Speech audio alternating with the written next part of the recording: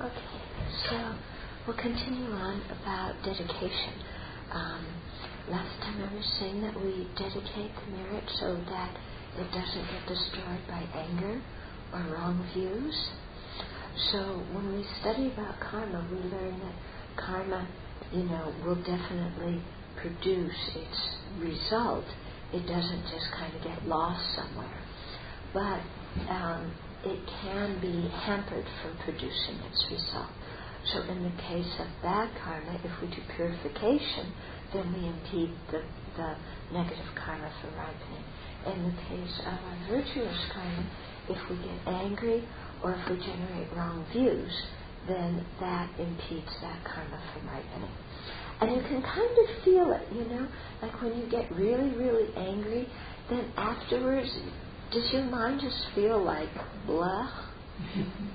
Yeah, it does, doesn't it? And it does feel like you've lost everything good inside in a way.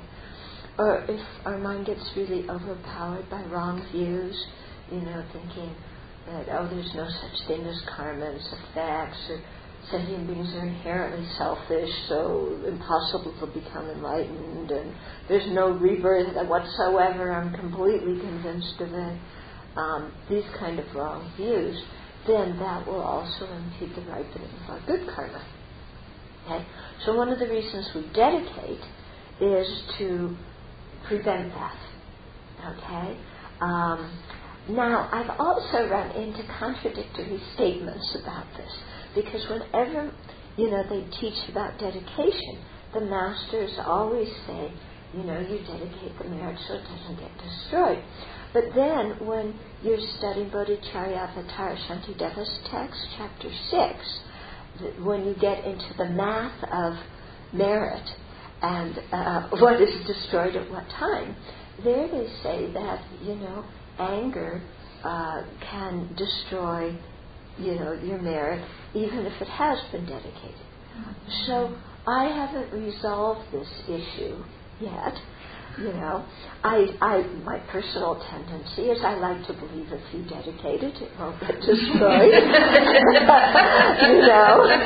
But I can't say that my motivation for believing that is completely pure. There's definitely some self-interest in there.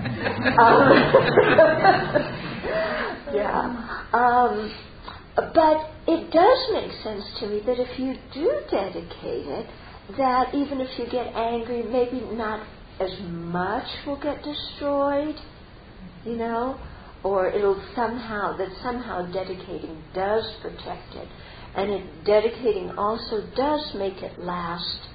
So if you dedicate for full enlightenment, it does make it last until that full enlightenment is attained. Okay, so in that way it won't, kind of get used up beforehand. So dedicating still has benefit. But I'd like to think that it feels like it should also create some kind of barrier against anger and wrong views. But maybe not a totally impermeable barrier, so that the merit can still be destroyed. So that's why it's important to dedicate, the merit, and important to do whatever we can not to get angry and not to generate really stubborn wrong views, because those, do create a problem in our practice. And then, like I was saying last time, the best way to dedicate is for the enlightenment of ourself and others, because that will include all of the good results that can come about while we're still in samsara, and to dedicate with the awareness that ourselves as the one who is dedicating the action of dedicating, the object of dedication, that all these are empty of true existence and arise dependently. Okay? And then just to point out, there's many different kinds of dedication verses. Some of them are in the Pearl of Wisdom book.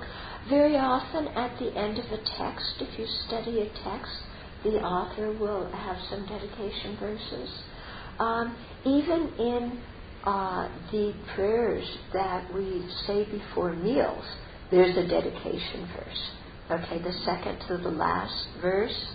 In all of these, I can remember something when I have to quote it. Forgot the last one. Yeah, may I never be separated from spiritual mentors in all of my lifetimes and always have the opportunity to make offerings to them. That is a dedication for offering our food. Okay? So, and then the verses that we do at the end of the meal is a dedication also, and that dedication is for all sentient beings, and in particular the people who offer the food, as well as all of those who honor us and those of us who ridicule us, those who ridicule us, everybody. Okay? Good.